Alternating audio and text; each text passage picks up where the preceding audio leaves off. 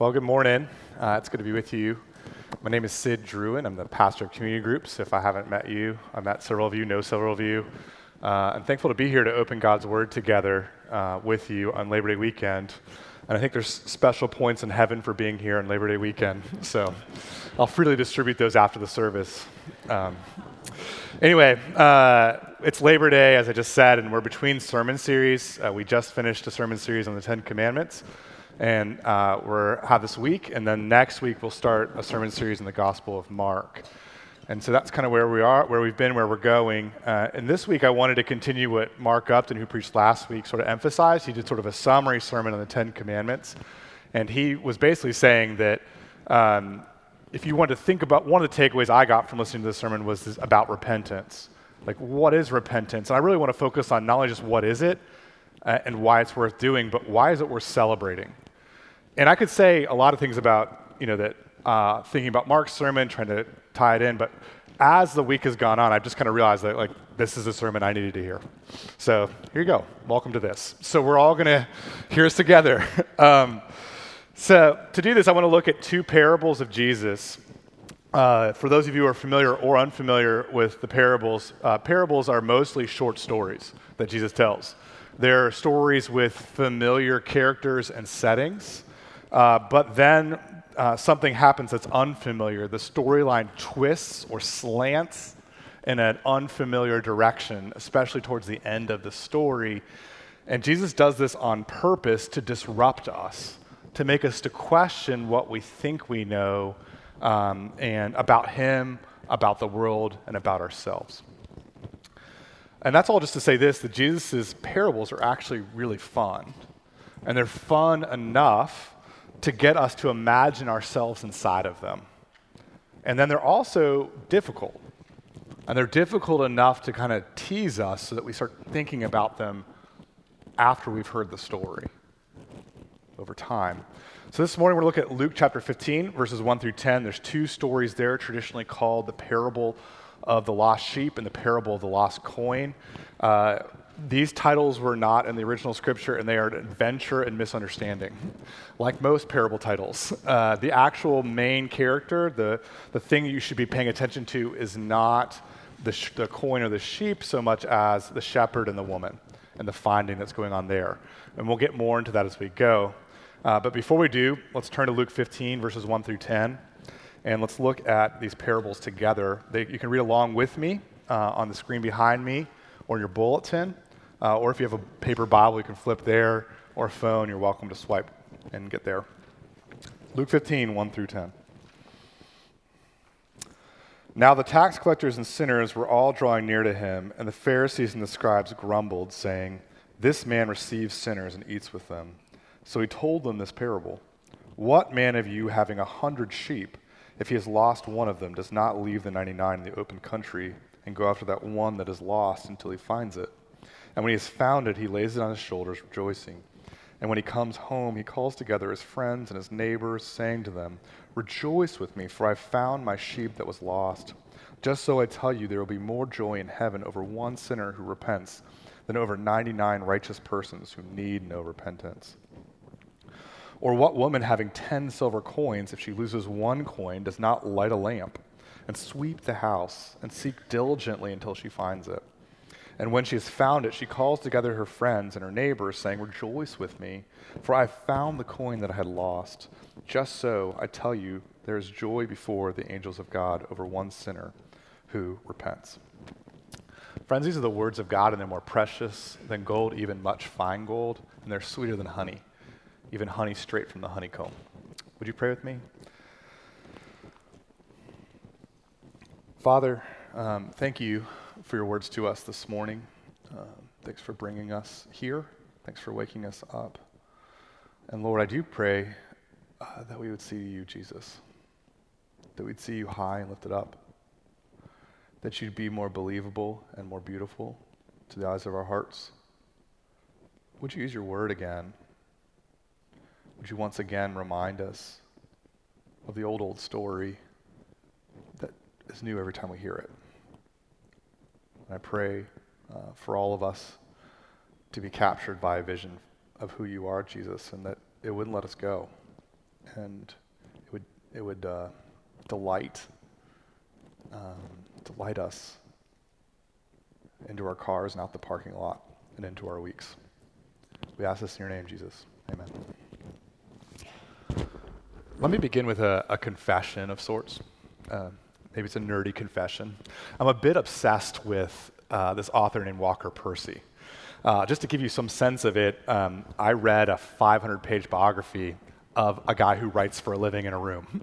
That's my weirdness here. But one reason I really like Walker Percy is that he's surprisingly good at writing about what it means to be lost in contemporary America. What's being lost look like in our day and age? This is how he puts the problem in his book, Lost in the Cosmos. Why is it possible to learn more in 10 minutes about the Crab Nebula, which is 6,000 light years away, than you presently know about yourself, even though you've been stuck with yourself all your life? Or how is it possible for the man who designed the Voyager 19, which arrived at Titania, a satellite of Uranus, 3 seconds off schedule and 100 yards off course after a flight of 6 years, to be one of the most screwed up creatures in California or the cosmos? Percy's pointing out how it's just this contradiction, how the same humankind can scientifically explore the outer reaches of space, construct a cellular network that allows us to stream entertainment with a flick of our finger pad, and at the exact same time, this human race, you and I, also mightily struggle to know ourselves and make good choices.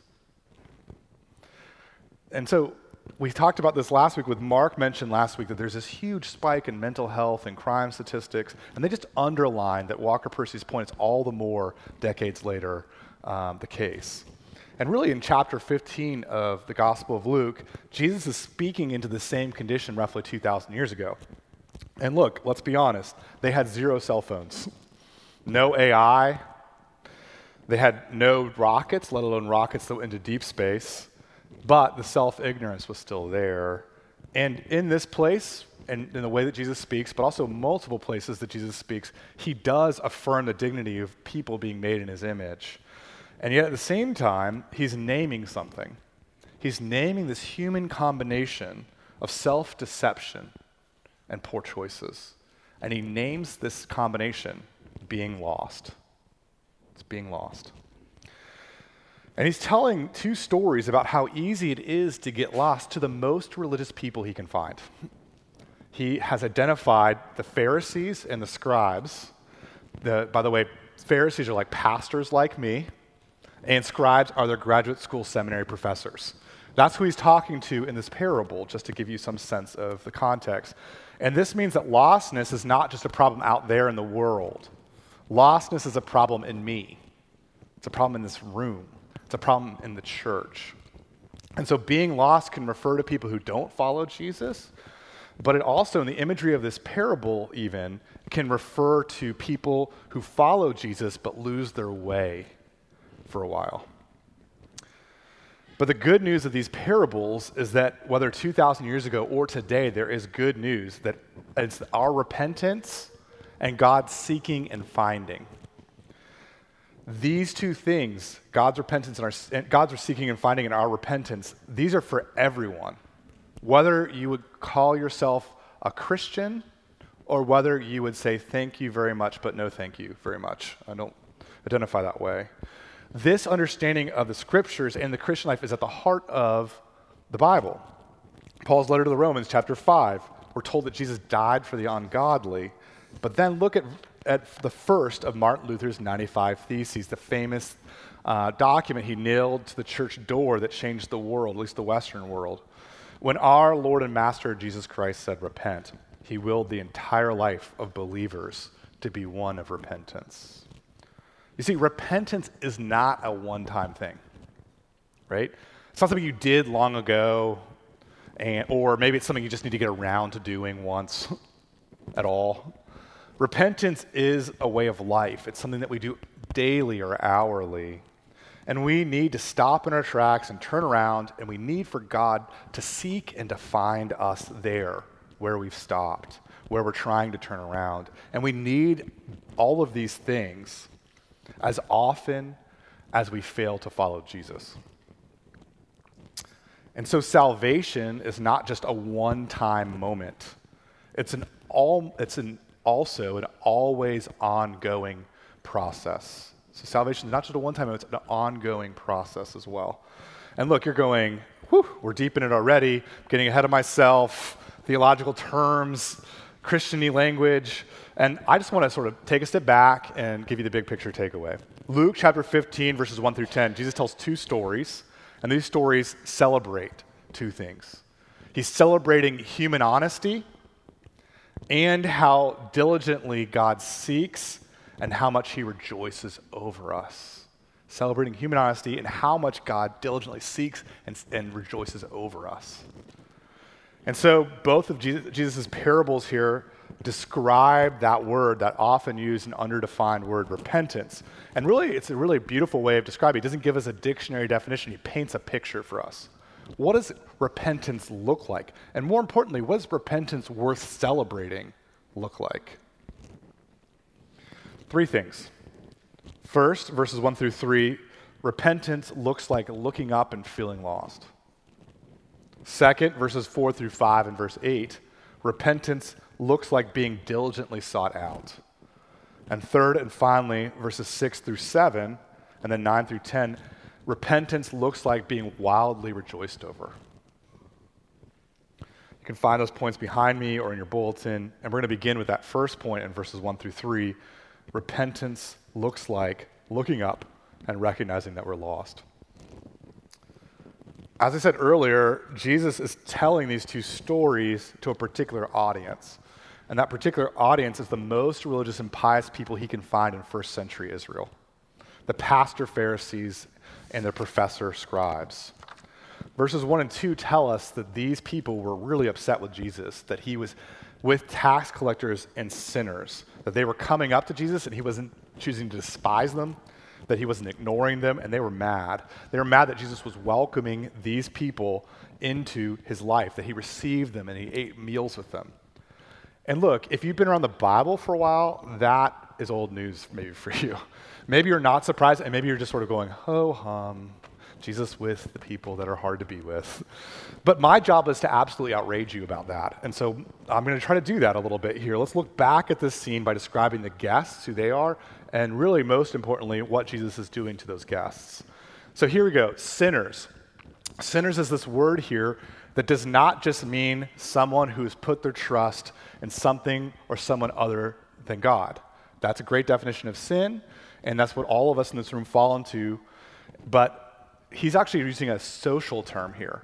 Sinners in the first century in the Jewish world meant something in particular. It referred to people who thought to clearly, consciously, and consistently oppose God's will. By clearly, consciously, and consistently refusing to obey the laws in the Old Testament or the oral spoken laws of the Pharisees and the scribes. And so the point is they're social outcasts. The pious people can't touch them, and the pious people won't be touched by them or even be near them. And joining these literally untouchable people are the tax collectors. The tax collectors are Jewish people who collected taxes for the Roman occupying power. These forces, they forced the Jewish people to pay taxes. Money would go for their own subjugation. Like, it's maybe we just gloss over this word, so let me kind of slow down. These are Jews who collected money to keep Roman soldiers over them. They were Jews who collected money so the Roman swords could be sharpened to be used on them. So what does Jesus do with these extortioners and these untouchable people? He welcomes them, and it's so important. He doesn't give a Christian side hug to them. He doesn't go 3 pats in the back, we're just friends. No, Jesus invites them all the way up and in to his life. He eats with them. He doesn't just feed them as lesser, he eats with them as equals. Jesus doesn't worry about getting religiously unclean. He doesn't worry about eating unclean foods, because Jesus can't get unclean. He has only ever made everyone he's ever been with clean. And so when he shares a meal with these people, Jesus is taking the least desirable people into the most desirable place on earth, his intimate presence. So how to put the shock of this, because you're still probably not that shocked. It's like this. Jesus is taking houseless people, people who are camping, living, sleeping in the streets under the overpasses. And Jesus, by having a meal with them, is basically swapping underpants with them. That's what he's doing. That's the discomfort of the scene. And so that's some of the scandal. But what does it have to do with us, Sid? So what? Well, Jesus is this kind of welcoming. He's this kind of intimate with us.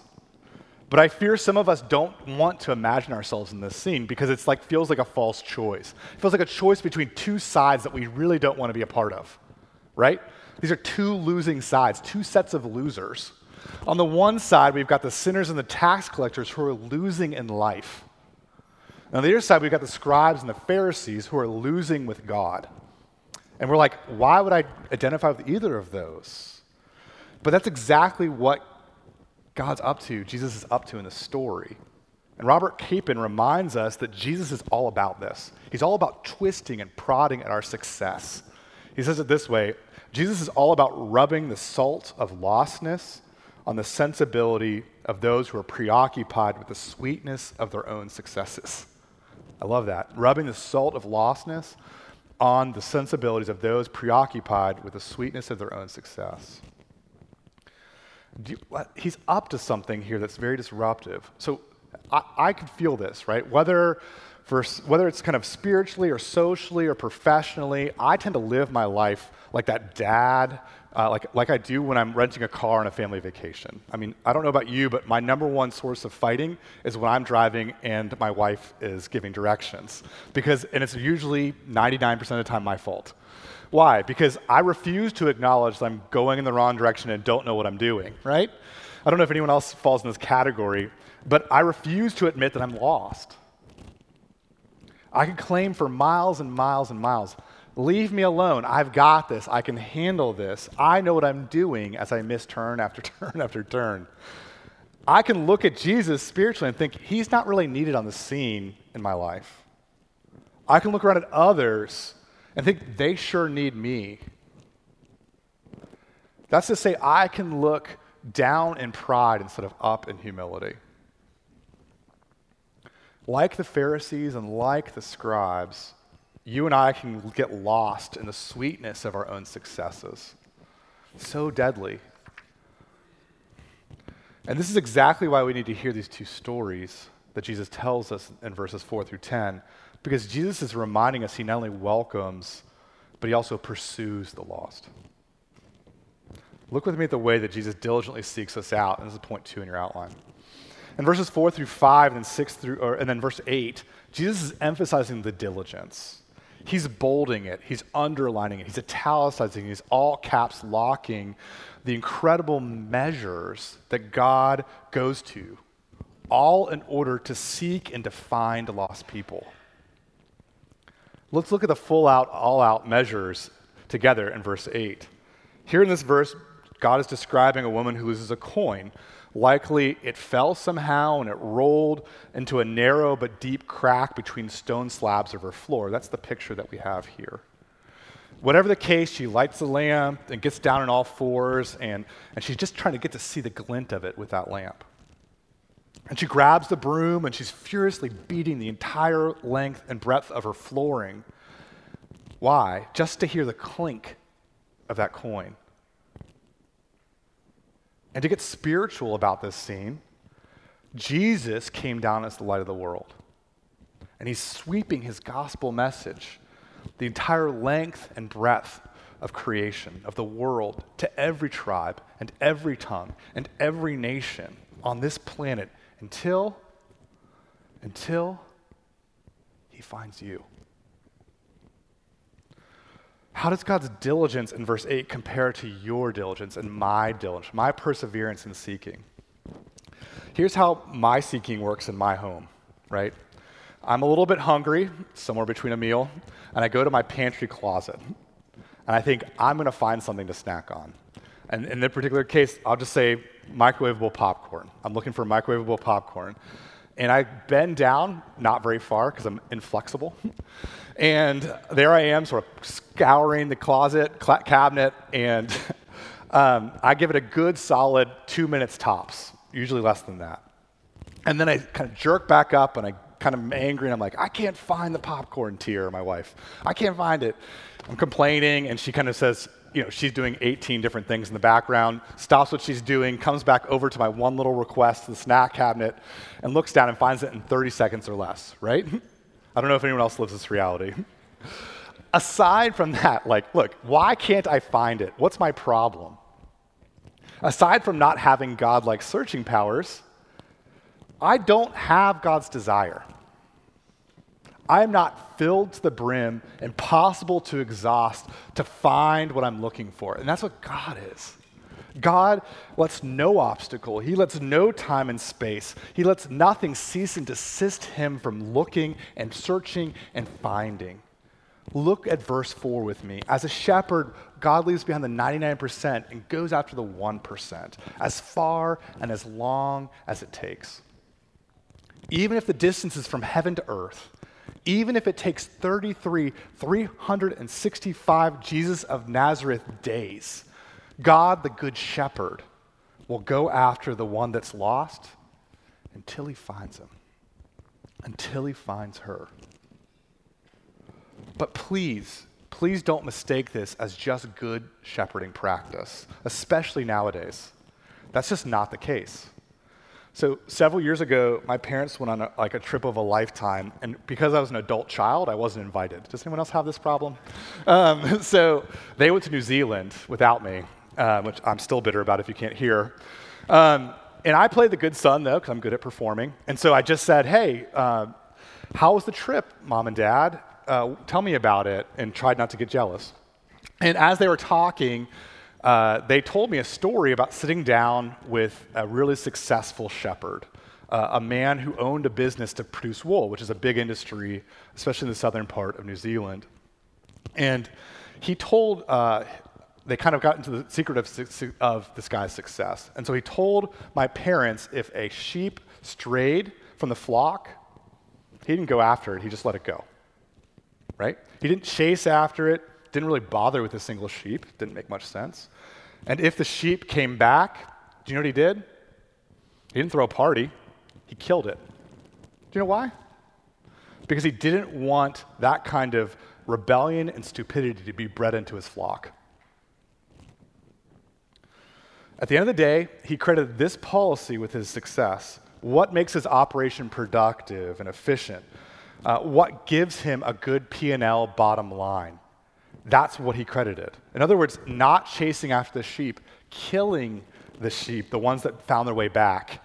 That just made good business sense for him. Just good math.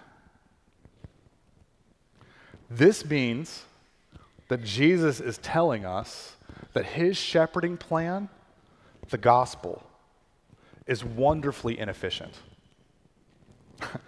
He doesn't give a rip about his productivity rate. He doesn't give a rip about his bottom line. He's not crunching the numbers in heaven and wondering if you or I are worth the effort.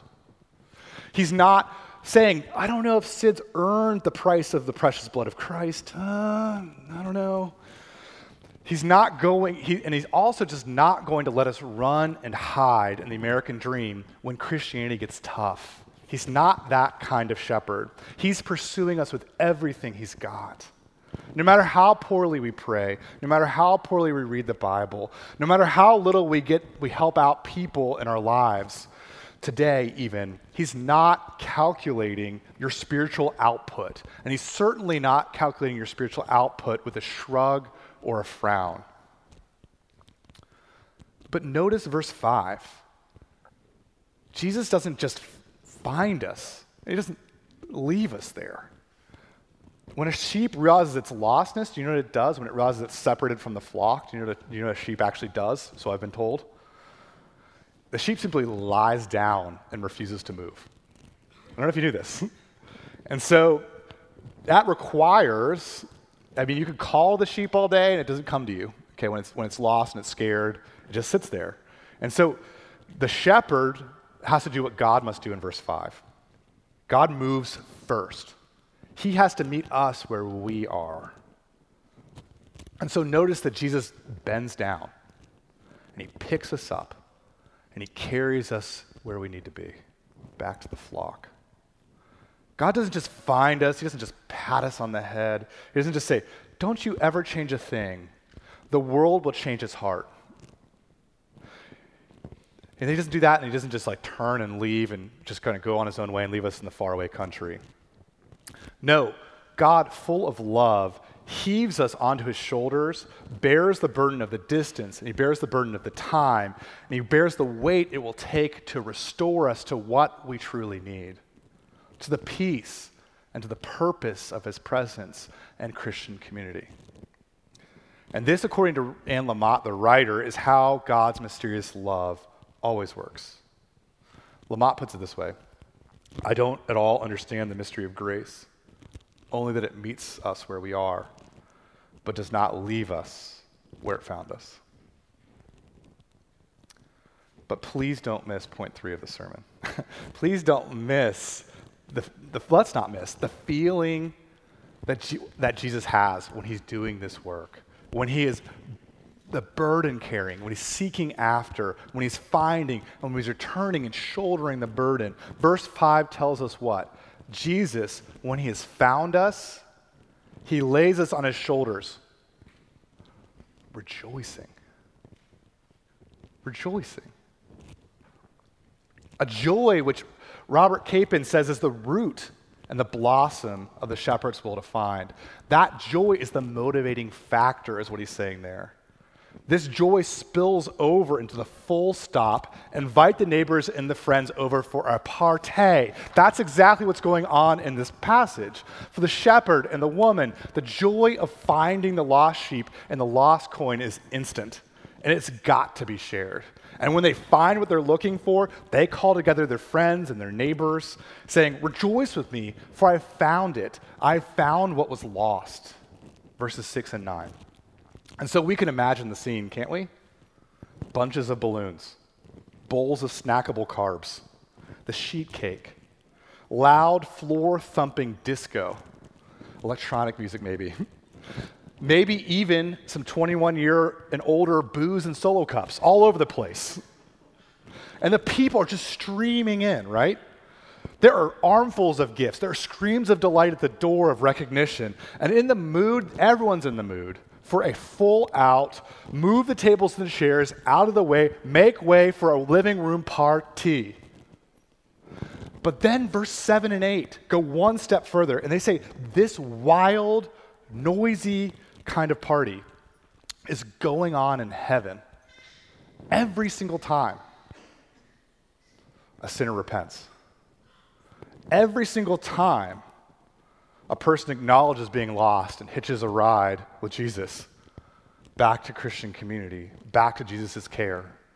Every time someone comes to his or her senses, looks around and cries out for help to God, every single time God comes sprinting out into the open country. Or with a broom and oil, an oil lamp, God flattens himself out on his belly and he scours the crevices of creation until go, right? God the Father, when he knows God the Spirit has found us for the first time or the 99th time, when God the Father sees that good news, what does he do? He breaks into a run. He slides on his knees, pumping his fists in the air, yelling at the top of his lungs until his voice collapses on the angel player pile-on that happens on top of him. That's how I imagine it, at least, right? But that's what's going on in heaven. That's the picture of the divine reality. I want to end with talking about what goes on in the human experience of this. How does it feel to once again be lost and to once again be found in plain sight? David Ireland longed his whole life to have children, and just when he found out that his wife was pregnant, he discovered that he had Lou Gehrig's disease. It started with the dragging left foot, and the uses of his hands slowed, and then his whole body began just to shut down. And he began to think, I'm going to die before this baby's born. And so he started writing a book, and the book's called Letters to an Unborn Child. And in one letter, David attempts to describe his wife to his future son. And this is his description. It goes like this. My child, I want you to know what your mother is like. She's absolutely incredible. I think I can make it clear to you by just telling you what happens when we go out to eat at night. When we go out to a restaurant, this is what she has to do. Because I'm a quadriplegic now and in a wheelchair, she has to bathe me, dress me, empty the urine in fecal bags that are strapped to my legs, then put me in the wheelchair, drive me out to the garage, open the door, get out a board, pull the arm on my chair, slide me across the board, put me in the car, put down the arm, fold up the chair, open the trunk, put in the chair, close the trunk, close the door, get in the car, back it out, close the garage door, and drive to the restaurant. When we get there, the whole process is reversed. Stop the car, get out, open the trunk, get out the chair, unfold it, bring it to the door, open the door, put it on the board, slide me across, put down the arm, close the door, push me in, shut the trunk. When we sit down at a table, she feeds me, she wipes the drool from my mouth because I can barely eat, gets up, pays the check, and then the whole process is reversed. Get out of the car, get out to the car, open the door, take off the arm, put down the board, slide me across, put down the arm, fold up the chair, go to the back, open the trunk, put up the chair, close the trunk, get in the car, and drive. Get to the garage. Up goes the garage door. Everything else is reversed. Take me in, clean me, empty the fecal and urine bags, bathe me, put me in my pajamas, and lay me in bed. And then David Ireland writes this, Son, these are your mother's last words to me. Thank you, honey, for taking me out to eat tonight. And David finishes his letter by saying, I never really know how quite to answer that. Every single time that we wander off and we cry out to God, every single time, he comes running. He comes running to find us with all the millions of synapses he has to fire, with all the dozens of hands and feet that he has to move, all the stoplights he needs to time, all the Google and Outlook calendars he needs to sync up together. And when God finds us, do you know what he says to us? Thank you, honey, for repenting. Thank you, honey, for repenting. And if I'm honest, I never know quite how to answer that. How could I begin to answer God's joy over me in that moment? How can I do anything but let it carry me on his shoulders, rejoicing? Would you pray with me? Father, help us to sit in that.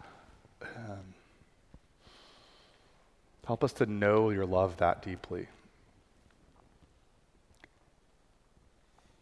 That you're pursuing us like that. And it's not a chore, it's a delight. Help our unbelief. Would you move us by your joy to delight in you? In your name, Jesus. Amen.